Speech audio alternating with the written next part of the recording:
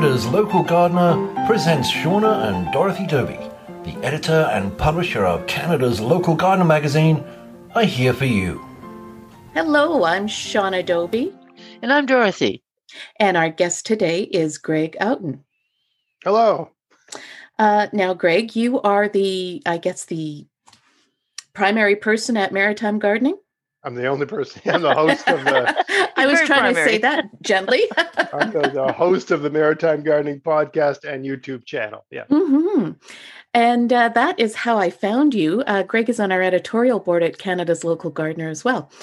And you're here to talk to us today about extending the gardening season. Yes. So to speak. Okay. So let me ask you, first of all, where you're in Nova Scotia, where exactly are you? Oh, my longitude and latitude? Are you near Halifax or? No. So I'm near, if people think of the famous landmark in Nova Scotia called Peggy's Cove, which is this big rocks and water and stuff like that. I'm about a 10-minute drive from Peggy's Cove. So you're on the South Shore. Yeah, but I'm very close. I'm between Peggy's Cove and Halifax. That's okay. A good way of putting it. I'm not right on the coast, but I'm like 2 kilometers from the coast. So I'm very, you can smell the ocean some days here. Wow. All of the climatic effects of the ocean, the fog and the unseasonable cold and the unseasonable heat, it's abnormally warm in the winter, but not sunny, and abnormally cool in the summer, but not sunny. Okay, so I have a burning question for you, which came from speaking to a fellow in Churchill, Manitoba, who gardens. Yeah. And believe it or not, he's been growing potatoes and things, as well as having a greenhouse. He grows things outdoors. But the people who gardened there before him said that they really benefited from the minerals in the sea air, those warm sea breezes that would come off the bay. Is that true? I don't know. Like, you smell things in the air, and so there are chemical compounds in the air that react with your olfactory nerves. I don't know how much of that's. I mean, really, you think about you got the ocean, and there's evaporation. Most of that's water, right? I mean, if you're on a distillery, you're not getting like everything out. You're basically just getting the water out. The water's the thing that's going to evaporate. So you smell the ocean, you smell different things, but I don't know how many minerals end up. Certainly where I live, I'm far enough from, like, there's no salt coming out, raining down on the soil here. If you are right next to the shore, I imagine there would be some salt. But really, what we get here is fog. Like, because in the summer, the sun doesn't come out till like noon in the summer. Well, you've met Ian, who is the president of our company, and he comes from Jersey, and he says they plant all their potatoes right near the seashore because of that. He also says that they get some benefit off the ocean. So I was really curious about that. Well, they probably also use seaweed. Yes. Which I use. I can, there's lots of places they can go here. I've even got videos on seaweed because there's so many questions about it because people think you're just like putting salt on your on your garden, which you're really not. There's the salt. The seaweed doesn't have salt in it. It has some salt water on it. Yeah. And usually you're not ripping it off the rocks. You're taking the dead seaweed that's been cast up high on the shore by storms and stuff like that. So I tend to pick a day when it's been raining and it's been raining on a bit and that sort of thing. So it'll have a smell that you associate with the ocean, so you psychologically you think it's salty, but really a biologist friend of mine told me that's basically like iron and other compounds, chemical compounds that you associate with the sea, the seaweed smell, but really there's not a lot of salt in it at all. So I use that, and actually with potatoes there was an episode of, the CBC show Land and Sea. Yeah. They actually, if you look, I think you can find it on YouTube. There's an episode about some guy in Newfoundland or Nova Scotia or someplace out east here who planted his potatoes with seaweed. Like, he would, dig a hole, put the potato in, throw some seaweed on it, put the soil back. I do the same thing, and it works really, really well. So I think there's something special about seaweed that's particularly good for potatoes. But I don't know how much, goodness is coming out of the sky. Acid rain is coming out of the sky. I mean, if you're near the shore, you get a lot of rain, and if you're getting rain, it's acid rain, and potatoes like acidic soil, so that might be something to do with it. Okay. Yeah. I learned a lot about you from the little bit of, of contact we have. When you speak of potatoes, that was one of the most thrilling things I've heard all year, honestly, was, did you know, Mum, to start a new garden, you can just sort of mow over what's there. Yeah. Don't care what it is. Don't care if it's weeds or grass or whatever. Throw down some potatoes, cover it with inches and inches and inches of mulch, whatever kind of mulch you have. And that's in the spring. And then in the fall, you dig up your potatoes and you've got a garden underneath. Is that what you do, Greg? Yeah. I mean, if I'm claiming a new space, I mean, if I've got a garden already claimed, I might stick them a couple inches in the ground because it's just, you just get better results. I might bury them wrist deep. But yeah, if I'm don't have to do this so much anymore because I have a 2,500 square foot vegetable garden. I'm kind of at my limit for what, and I'm getting everything I need. I'm growing my garden for food, and I've got about as much food as I want to get out of my property. But yeah, if I have a new piece of property, which is just weeds or grass or whatever, and I want to turn that into a garden, I colonize that soil usually so let's say you just have some grass. A lot of people just have a lawn. Mow it down, put the potatoes right there, and then you put about anywhere from 8 to 12 inches of some sort of mulch. Hay is a good one, but I've used leaves, I've used seaweed, I've used lots of different things. You want to put enough mulch on top of the potatoes that it's still going to be there. It has to be, it can't all have broken down 90 days in, because your potatoes take anywhere from 70 to 90 days, depending on the variety, or more, depending on conditions and all, so on and so forth. So the potatoes have to stay covered. But what happens is that the potatoes will root in the soil. The mulch, remember, the potatoes aren't going to do anything for about 2 weeks. They're not going to do very much. They're going to slowly send roots in the ground for a couple weeks, and then they're going to start sending eyes up, and it'll find their way through that mulch, no problem.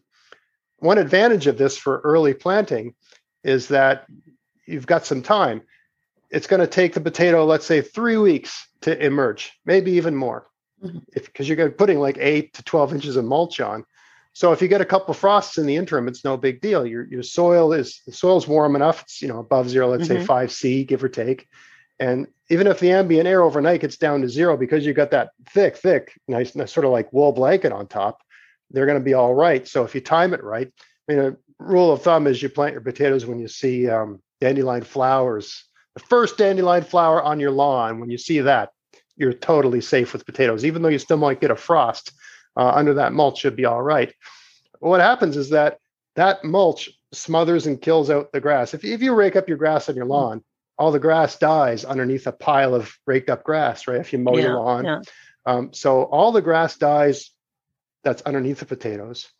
They're going to root into the soil there. All that grass becomes fertilizer. It gets broken down by soil organisms that live there, right? Yeah. And so they feed your potatoes. All of the roots, you think of your grass sod, it was like 4 inches of pretty good roots.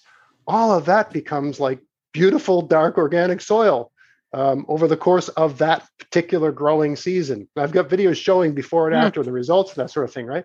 So in the August-ish, when you're digging these things up, the potatoes are grown, and all of that sod is this dark, rich soil, and it's ready for next year to plant whatever you want to plant there, carrots, tomatoes, whatever. So it's a great way to make a new garden, especially like later in the season where you've planted everything and you're running out of energy and you don't know what maybe you want to do a little bit more, but you don't want to work too hard. You can very easy. I got a video where I say how to make a potato garden 4x8 in 6 minutes.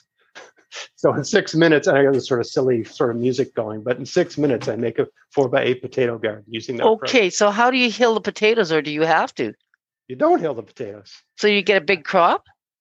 Yeah, you get anywhere from 6 to 10 potatoes per seed. I even have a video called "You Don't Need to Hill Potatoes."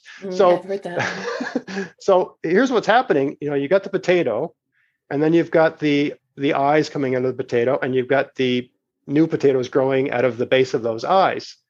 Now, because you've got the mulch, the reason you have to hill potatoes is because to create if you don't, roots. Yeah. if you don't have a, well, if you don't have, what am I trying to say? If you don't have your soil covered, so most people conventionally, you just have bare soil, right? Yeah. Now, all my gardens, I mean, people should know, your viewers should know, all of my gardens are mulched all year, all the time. The soil is never bare. But if you do things conventionally, you just have bare soil, right? There's people sort of love the look of beautiful bare brown soil. So you hill them up, and you're hilling them up because as the potatoes start producing, they'll start popping out of the soil, and you can't have them exposed to the sunlight. So you have to hill them up. And also, it produces more water and keeps the roots happy and that sort of thing. But when you have a mulch on top of the potatoes, as those new potatoes start appearing, the mulch just goes up because it's sort of interlaced together. It just rises, above the potatoes. Potatoes are rooted in the ground. They're getting all the water they need. Because you've got a mulch, there isn't the usual kind of evaporation that would normally happen, right? Because water runs along soil particles, and so it evaporates from the soil to the air, and it gets drawn along the soil particles in that way, what you would call a soil solution. So by putting the mulch on top, you're sort of like putting a lid on a container. Right?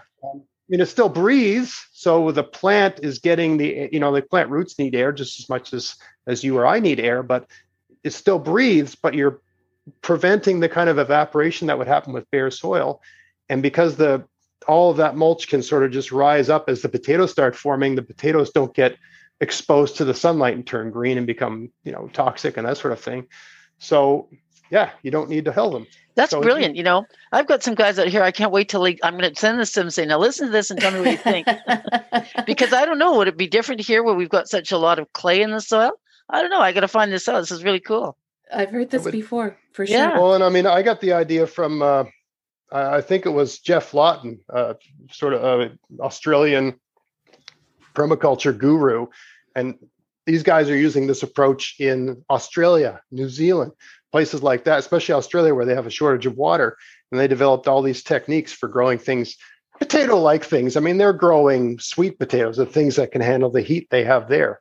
We've got potatoes that are more adapted to our cold climate here, but the same approach works. Wow. So that's amazing. Okay, we haven't even begun to talk about extending the season yet. Well, sure we have. Well, we did just a tiny bit. Planting potatoes early, yes. Yeah, that's right. You have hoop houses and all that crazy stuff, and you garden in the winter? Well, technically, yes. So it's not sunny here. So you probably couldn't have a word, even though it's not as cold as you're in Saskatchewan, right? Manitoba. I'm in Toronto. Sorry. Yeah. Oh, geez, I couldn't have got it more wrong. But okay, you're in Manitoba and Toronto. So in both of where you are, it's colder in the winter than where I am. Yeah. But where both of you live, it's sunnier in the winter where I am. Mm-hmm.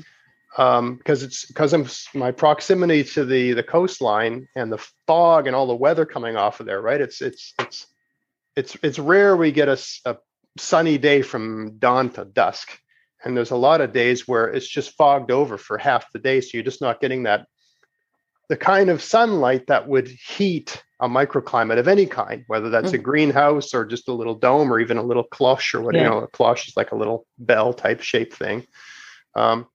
But so do I garden all year round? Yeah. So I picked my last parsnips just a few weeks ago. I think I even made a video of it. And I picked my last carrots just a few weeks ago. Mm-hmm. Now, we do that here. They're not growing through that period, though. They're just stored. Mm-hmm. Exactly. So they were in the ground and they're underneath a little plastic dome or, polyethylene dome, but they're not growing. They're just not freezing.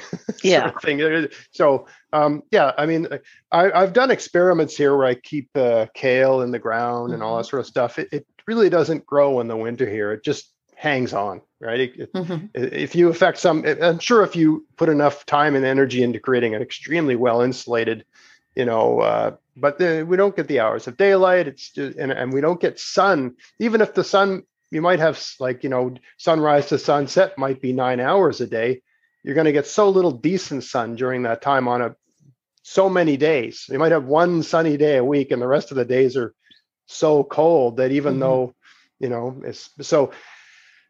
So I'm out in my garden all year round, but in terms of extending the season, I'll tell you, I can't stand transplants, starting them, growing them, and so on.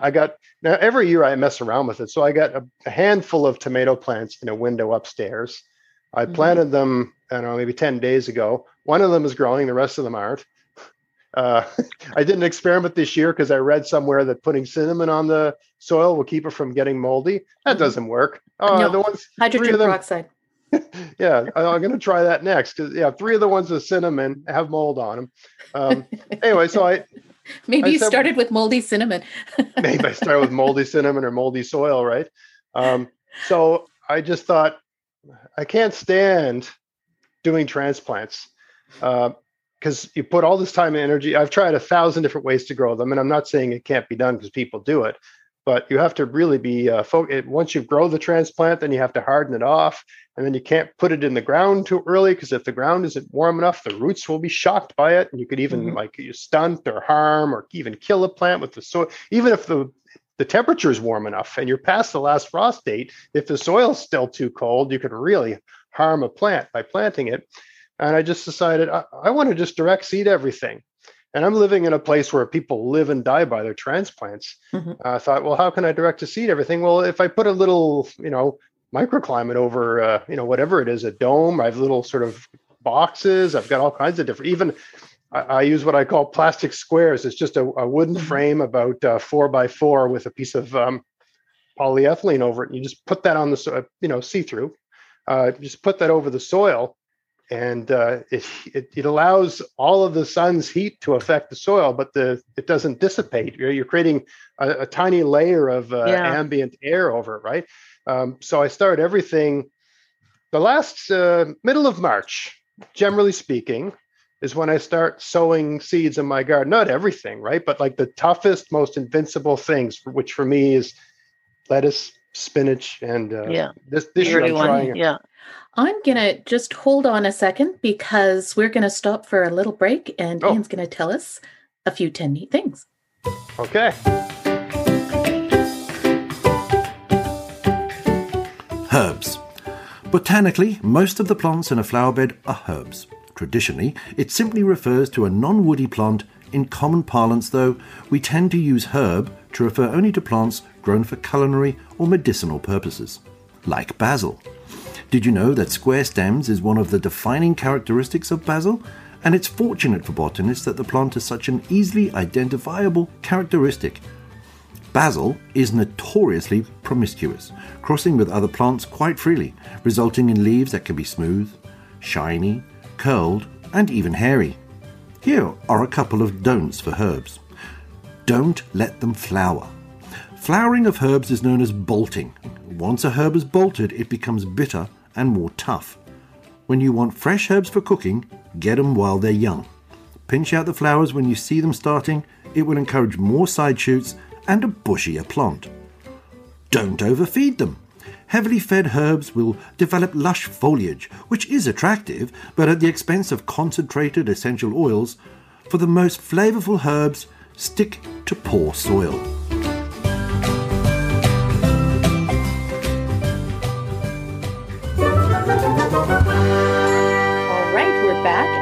Greg is just about to tell us more about essentially it's a cold frame, isn't it? Well, I would call it various forms of portable microclimates.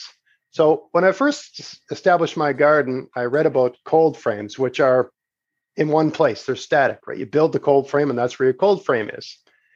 And then whatever you're growing in your cold frame, you either got to pull it out and move it somewhere else or let it grow there. And if I evolved from the cold frame, which I didn't like because you can't really do crop rotations. I mean, remember with vegetables, there's a pretty substantial argument for the practice of rotating crops. If you plant the same thing in the same place year after year after year, you run the risk of depleting that soil in some way in terms of nutrients, but also inviting in very crop-specific pests to that place. lay their eggs there that fall, and then you can get into problems. So I thought, instead of doing that, why don't I just have little, either it could just be like an old window you lay on the ground. It could be a dome that's just directly on the ground. Yeah. So some of my domes are, let's say, 4 by 8 and a foot high at the peak. Some of them are just glass windows that I just stick on the ground. Let's say I wanted to plant some spinach in a section of my garden. You put a window down a week before you want to plant the spinach. Let that warm the soil, right? And then you plant the seeds. And as soon as the seedlings are touching the glass, you take it off. And for spinach is so tough, it can freeze and thaw out overnight and keep going, right? So it really depends on the plant. But I would say I use a variety. Do you use the black plastic, or because I've seen that done? No, why? No, you can't see it. You need the light to get through to warm up the soil, right? So you're trying to get a seed to germinate. Yeah. If your the black plastic attracts heat to itself, and to some extent, the black plastic will, through conduction, will conduct heat to the soil. There might be a degree of convection heat going to the soil. When you have clear plastic, the sun is shining on your soil, which is dark. Yeah. Remember, your soil is dark, right? Yeah, that makes sense. Sun's shining on your soil.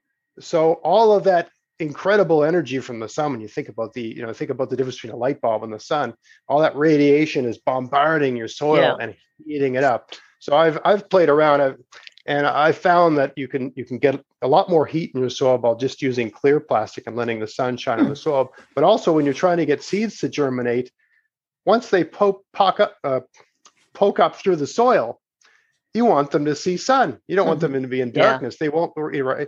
So another advantage of doing it that way is that your seedlings, you don't have the problem with a transplant where you have to harden it off. They're getting full sun from day one. I think I might even have a video with that name, full sun from day one, so that you don't have to harden them off. They're getting full sun, right? From the moment they emerge from the soil.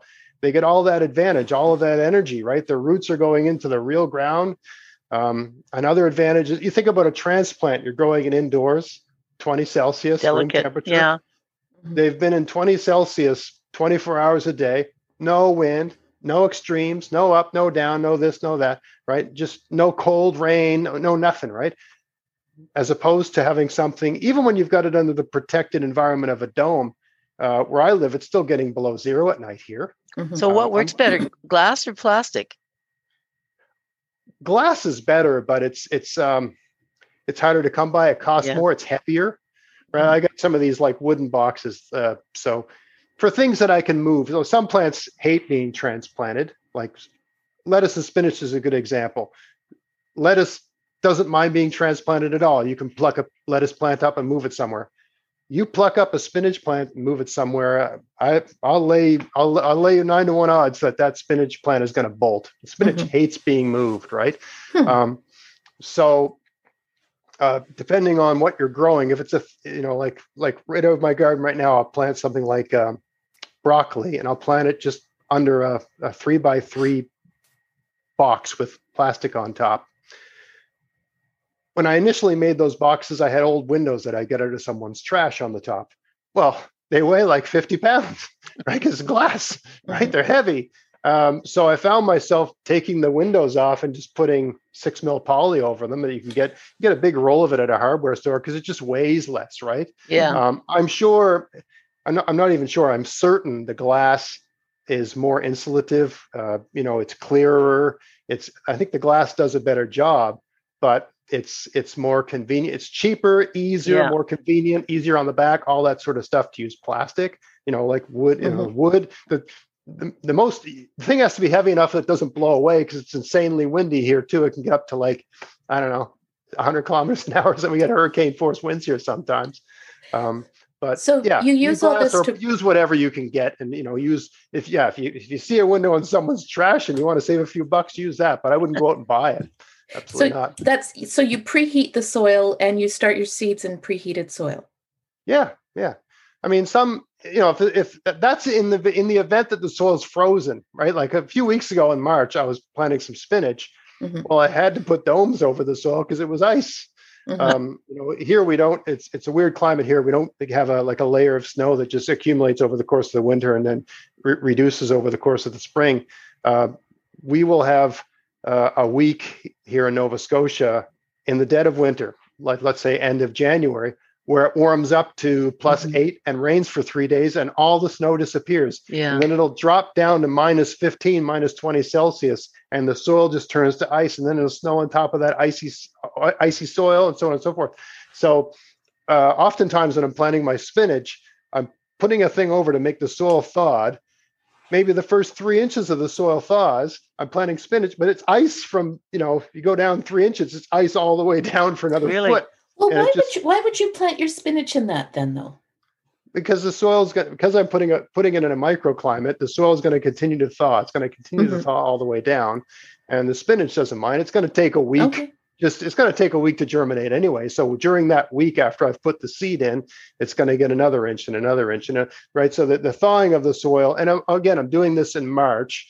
So, things generally speaking start, unless it's the worst year ever, tend to start thawing out here in April, right? So I know that's going to happen. So I'm just getting a bit ahead of schedule, right? Okay. So it's just to get the spinach, and I don't plant all my spinach at that point. It's just to get something started early, right?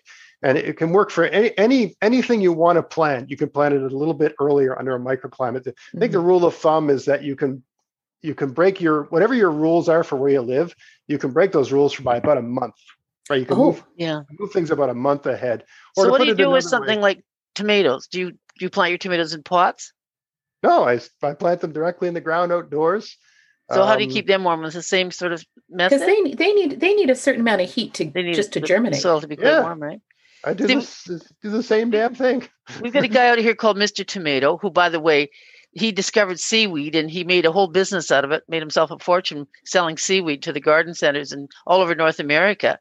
He called it Sea Magic. You guys were already using it, right? I'm using his supplier in Nova Scotia now. We give seaweed away to people, but who subscribe to the magazine. So there you are, folks. If you want to buy the magazine, maybe you can get some free seaweed from us. There you go. A little free ad in there. Maybe I should buy one. He had another product called Cozy Coats. And it was a plastic cloche, right? Well, it was sort of a round thing that when you filled with water to keep to create a microclimate for early starting. Have you tried that? Oh, I've seen them though. I imagine they work really well. Yeah. No one's offered to give me some for free, so I haven't tried it. Well, Brian sold the business, so I'm not sure he has it anymore. Maybe, okay. But I could see that, it would be insulative. So I could see it totally working. It wouldn't last forever.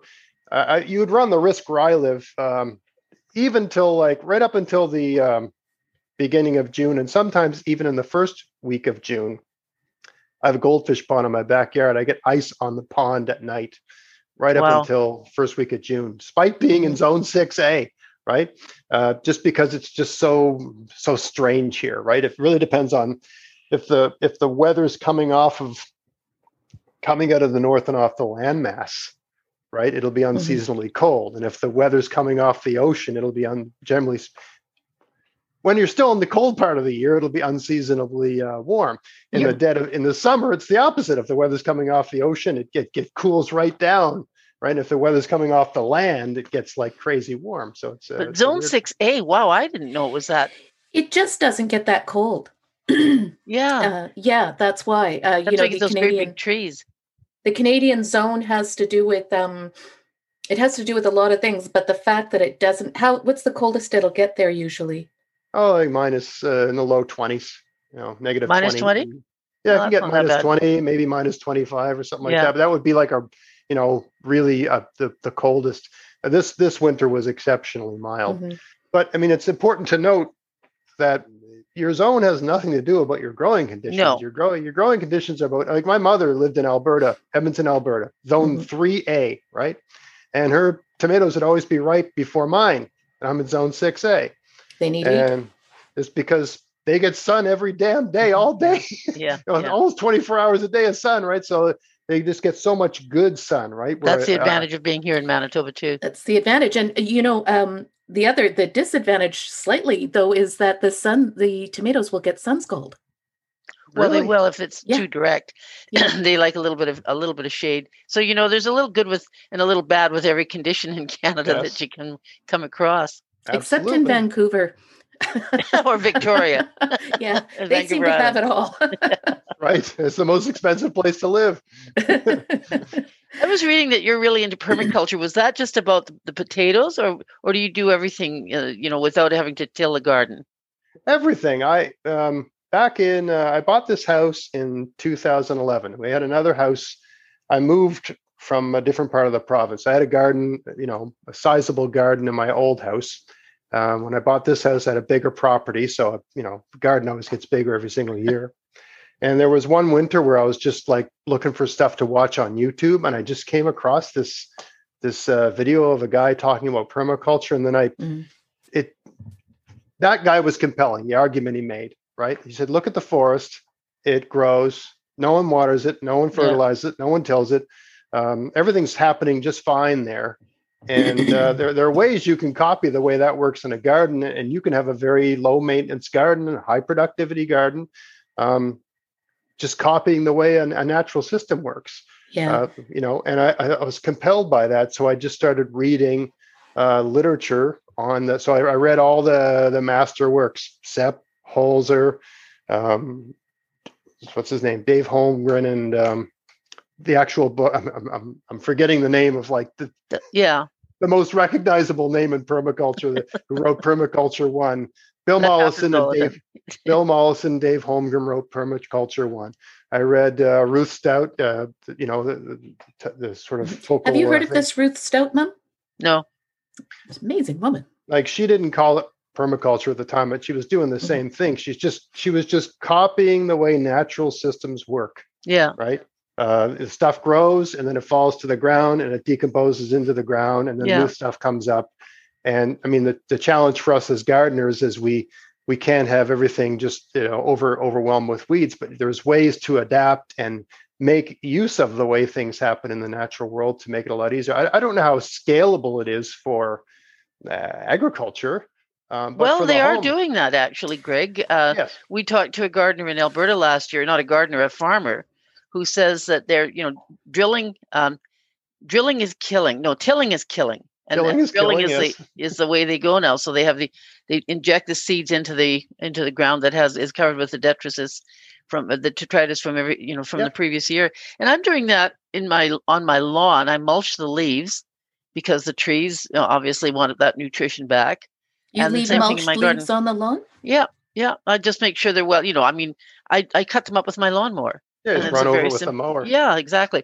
The same thing with the garden itself. Dad used to do that, Shauna. He would take the spring, and instead of going in and cutting up all those stalks and all that back-breaking work, he would simply go over it with a lawnmower, and then the stuff would disappear in a couple of days. It was great. That's kind of the same. So that's the same idea. And, yeah. Yeah. So, and it's ideal for the home gardener because you throw all that. So every fall, I mean, this is the main way I employ permaculture. The main way I employ permaculture in my garden is that just like in a natural system, the soil is never exposed. It's always covered with something. I might move a little mulch back to get seedlings started because because I was going to ask you about something like as fine as carrots.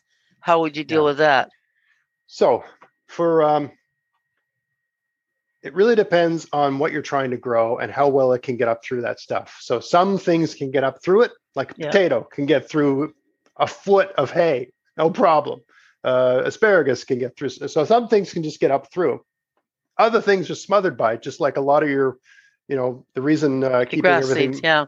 Yeah, like a lot of your traditional weeds really can't contend with the mulch. Some of them can, but a lot of things can't contend with the mulch. And just like some of those weeds, things like a carrot can't do it. I found like if I put like an inch of seaweed, parsnips can get up through it. Yeah, I've even planted parsnip seeds in the fall and had them come up in the spring through the mulch. So some things are kind of like I've got an entire garden full of Egyptian walking onions, and I mulched that last fall. Those and they're all finding their way up through it. But yeah, something like a carrot or whatever, something really fine like that. You just move the mulch aside. You make a row about 2 inches wide. Yeah. expose the soil. You want the soil exposed anyway because it's dark. It's going to attract heat to itself, right? You just get your seeds in there. And then once the plant's about 6 inches high, it's got a reasonably, not a tender stalk, but a sort of more woody sort of, then you move the mulch back. And then you stop watering and weeding your garden all summer long. I don't water my garden in July. I don't water it in August. I don't, it would take an extraordinary event, like weeks and weeks and weeks and weeks of the rain. And even then, like let's say we've gone 3 weeks without rain, I'm looking at the plants. If I come out in the morning and they're back up, I don't water it. If I come out in the morning and they look like, oh God, I don't know if we can do it today, then I'll water. But that's, I don't have to do, there are years where I don't have to do that. Now, remember, I'm in Nova Scotia and we get rain here, right? Well, that's a question though. I mean, when you get hold on. Everybody has a question, but we really have to take She's a break. The boss. Oh. Okay. Breaking news. Canada's Local Gardener has a new subscriber in Mr. McGregor's great-grandson. Do you remember The Tales of Woe as written by Beatrix Potter? How Mr. McGregor had a nemesis in Peter Rabbit, who was always running amok in the vegetable patch? Asked why he was subscribing to Canada's Local Gardener, Mr. McGregor replied, "The magazine is packed full of amazing information and has talented writers. The pictures are vibrant and colorful. There is nothing I like more than sitting in my garden and reading Canada's Local Gardener." So, to anyone listening, go to localgardener.net and subscribe today.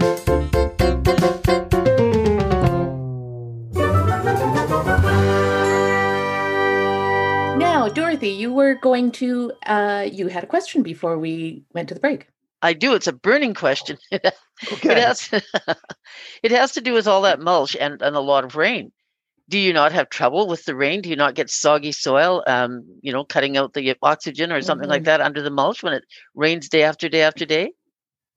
Not where I am. And I mean, it's a rainy place where I am. It's especially this time of year. I mean, it rains all the time. I was supposed to go away fishing last week and I had to cancel the whole thing because it rained for about 7 days in a row. I thought I was almost started building an ark in the backyard. We haven't had rain yet, so I'm waiting. So in my backyard, I mean, so I'm 2 kilometers from the ocean. I'm in in a peninsula on the North Atlantic, and the majority of the soil here is clay. It's clay and rocks. My backyard, when I built this thing, it was a weed field growing out of clay and rocks. Really? Yeah. And clay holds on to water, right? Now, mind you, all my beds are raised a little bit. Some of them are at grade. That's not entirely true, but most of my beds might be 2 inches above grade, just that. I find the higher up you go, you start paying a price because the plants can't get to the water that's in the ground. But yeah, I don't find there being any. I mean, you've got fungi and stuff like that, or fungi, but that's all the stuff you want there, right? So, I mean, yeah. No, the only thing that we run into is soil compaction. The soil gets really soggy, and then there's no oxygen, so then the plants will die. So that's an issue. When you keep everything mulched, soil compaction stops being a problem. Okay, so I'm going to explain why. Yeah, I get it. Go ahead. When you've got bare soil, okay, every raindrop is a tiny jackhammer pounding on the ground, right? In the winter, you've got the weight of the snow bearing down on the soil. When you've got mulch on your soil, you've got a little bed mattress, springy thing, right? So the rain, the energy of the rain when it hits the mulch layer, it's not compacting your soil. It's just getting absorbed, sucked into that. It's never drying. And that's the other thing.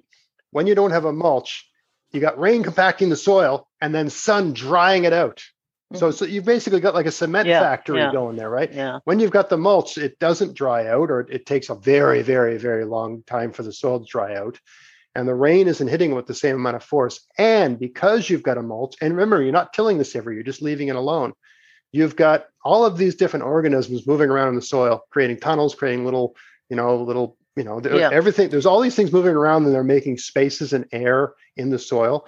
And you've got the plants you grew the previous year. Sometimes you pull the plants out of the ground, but sometimes you just cut them off. So they leave their roots in the ground, and that's leaving spaces. The roots break down and decompose it. So the soil gets it. I haven't tilled my garden ever. And what about slugs? You get a lot of slugs and Yeah. snails. Okay, that's an excellent question. So yeah, you're keeping everything mulched all the time. So you're creating the ideal conditions for slugs and snails. You're creating a slug and snail heaven. They got all these great places to hide from their predators, right? Because and there's all this decaying organic matter, which they love. Not only do they like hiding under your mulch, they like the mulch. They eat it just as much as the worms do. So you do have the risk. And if you're planting anything that they really like, especially when those plants are young, they're exceptionally vulnerable. So you, like for kale, every brassica in the world, every brassica there is, kale, cabbage, collard greens, you name it, right? I have slugs and snails everywhere. Now, every single year I get more and more birds showing up in the spring to sort and look for them, right? But they don't do everything. So when I plant a row of kale, I put a little bit of, I use the kind of slug bait that the active ingredient's iron. The slug eats it, it just gets overdosed with iron and it dies.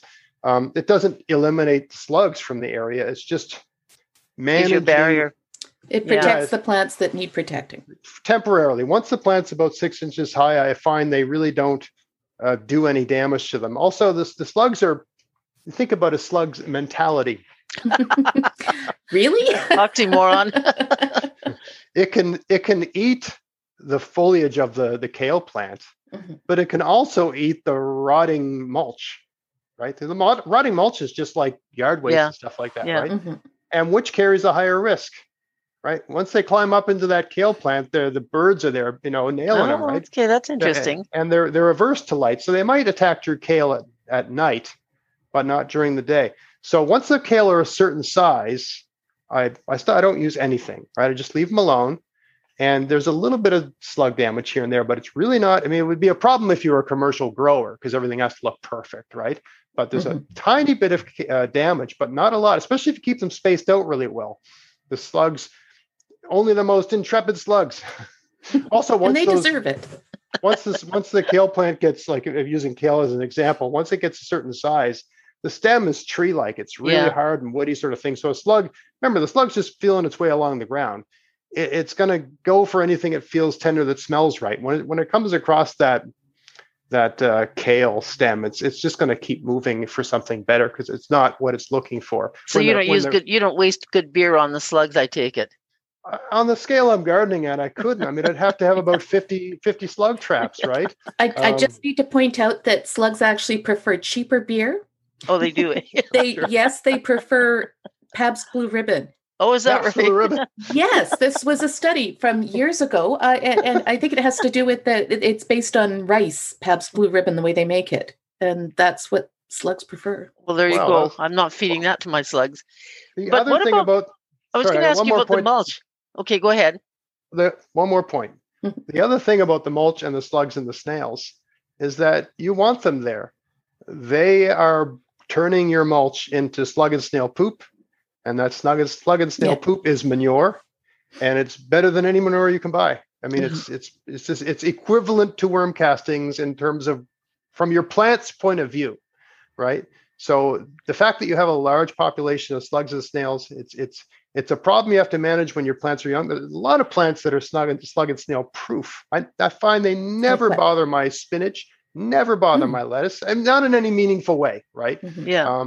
It's brassicas and a handful of other things when they're really young.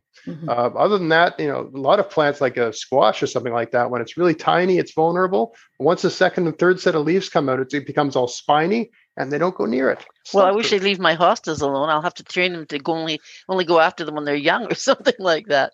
But what about the mulch? I mean, it is breaking down all the time. Do you replenish it with anything, or is it just the waste from the previous year?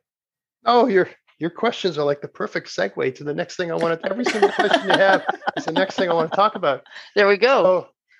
So every fall, I work in the city. I have to drive into town every day, and instead of going down like the main highways, I tend to take the side streets to get around stuff. And in the fall, all the people in the city bag up their leaves and their yard waste, and they put it in these big paper bags and leave it at the end of the driveway. So, so people in Halifax see this guy in dress clothes, competitive his little Kia Forte, and put it in his trunk. Sometimes they even put it in the back seat, right? I'm you kind of garbage man. Exactly. What's this Micro guy garbage man. This guy's lost his mind. So I'll just get every trip when I see these. I have a certain routes I take, right? So the street's really good for stuff like this, right? The streets. I even have particular people I know. They like some of them. Some people rake their leaves, but the best people, the most courteous people, they mow their leaves. And it's all bagged. And then rake them, yeah. Oh, or put them in the bag, yeah. It's got leaves and grass in it. So it's got like a carbon nitrogen mix. It's like the greatest stuff, right? Also, like large leaves, when you mulch with them, they tend to blow away. So you want the mower tends to make it all clump together, right? So I gather bag after bag after bag of that all fall. And every single bed, as it finishes up, I'll cover a 4x8 bed might get 1 or 2 bags like that. So at least 3 inches of mulch over everything. And I do that every fall.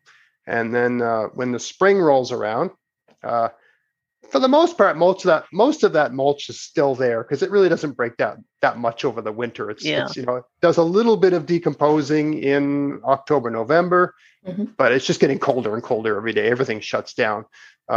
So I still get a good amount of that. Luckily for me, around this time of year, everybody gets out and starts raking there's people that didn't rake their leaves in the fall, like, because I could use about 5 more bags right now. Someone's going to provide that for me. It's going to happen. If it doesn't happen, I'll just mow my lawn and take my stuff off, right? I've got a septic field back here.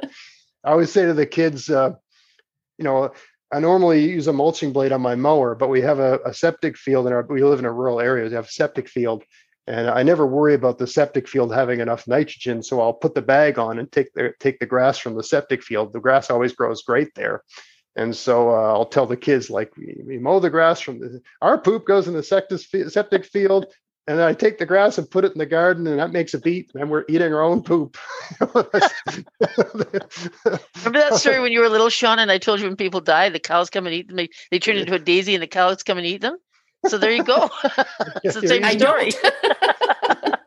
The same thing. But so that's the cycle of it. I don't generate enough on my property here for the size of garden. I've got about the equivalent of 54x8 beds back there. Right? Yeah, I was going to ask you how big your garden is. What do you do with all that produce? I eat it all. You do? How much would you say your grocery bill is reduced per year? Or I don't know if you've always done it. Maybe you have no idea. No, so I even did a podcast called "The Economic Impact of Gardening," and I just vaguely estimated it, right? So I would say if you average it over the year, our grocery bill is reduced by, maybe, certainly in the summer it's reduced by because we eat a lot of vegetables. Mm-hmm. In the summer it's reduced by $40 a week at least. Wow. Mm-hmm. Maybe even more. I mean, I tend to undervalue things, right? Because when I have my garden, I grow like 250 heads of garlic, and it lasts us till maybe March, right? Wow. And we eat garlic. We eat a couple heads of garlic every single week, right? So 250 heads of garlic, organic, big fat, beautiful organic garlic would cost a lot of money.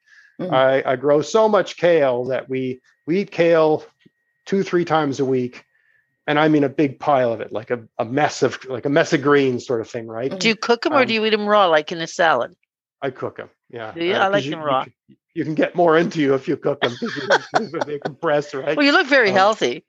Yeah, well, we put like garlic and things like that in it. But yeah, so we eat a lot, like a ridiculous amount of kale. And I start pulling it out of the garden in maybe July. But we're eating it until March. It runs out in March. I'll take a bowl about this big of kale and blanch it very quickly, and it'll turn into a cake, about like a 1 pound cake of kale. And put that in the freezer. Then we just take those out, and we have maybe 2 of those a week. And the carrots. I'm still eating last year's potatoes. I still have I get a lot of preserves as well. But most of the things I grow, I try to. I find preserves are labor intensive, right? So I like to grow things that you can just stick somewhere and eat later. So I actually have freezing them. Freezing, but also just things that store well, like potatoes. Yeah, so I would say maybe a 2,500 square foot garden, but maybe a quarter of that's potatoes, maybe 1/5, right? I devote a good amount of real estate to squash, because squash, you literally cut it off, stick it on a shelf. I got one squash. The variety is called Sweet Mama. Last Sunday, I realized I'd forgotten that I had 2 of them in the garage. So we ate one of them last week. Tasted great. I got one more to eat, right? It's April, and I'm eating squash that I picked in September. So what do you do between April and June? We buy stuff. Yeah. Do you grow fruit as well? Apples and pears? Yeah, I've got an apple tree. This year, I'm putting in a pear tree. Mm-hmm. I'm a bit, I don't know what the proper word is, hesitant to go too overboard with the fruit trees, because we're not going to live here forever. I think somewhere in roughly 10 years, we're going to move. My wife wants to live in another part of the province when we retire. You're going to get a condo? Oh, no, we're going to. No, I'm kidding. Hell no.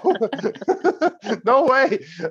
So, that's one of the conditions. It has to be a place big enough for me to have a substantial garden, because otherwise, how am I going to keep from going crazy? Mm-hmm. That's what I like to do. And also, I've just, got a YouTube channel, that sort of stuff. But what do you do in your non-gardening life? I'm an avid angler. I'm a tinkerer. I'm trying to write a book. You have a job though too, right? I have a full-time job. That's what I'm wondering. Yeah, how can you have a full-time job with all that gardening going on? I don't sleep a lot, I guess. I'm work for the provincial government as in a role which would be entitled a senior policy analyst. Oh, that's good. I write documents to the minister saying, I think we should do this, and this is why, and this is how much it'll cost, sort of thing.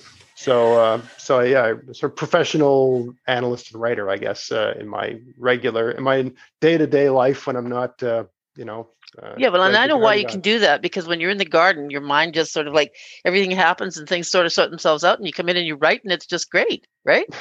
Yes. Well, and the garden provides a fantastic contrast to that world. It does. It really does. I'm in a cubicle all day writing documents, know.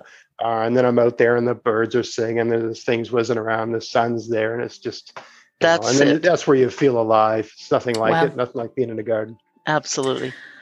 Okay. This has been a great talk. We only talked a little bit about extending the garden season, but that's okay. We learned so much.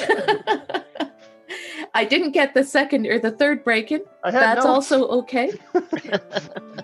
And I want to thank you so much. We'll have to have you back and talk more about whatever it is we talk about. Okay. I want to thank you, Mom, you, Greg, and I also want to thank the Government of Canada for giving us the funding to make this possible. Oh, great. Thank you so much, Greg, and thank you, Shauna. Bye. Thanks, guys.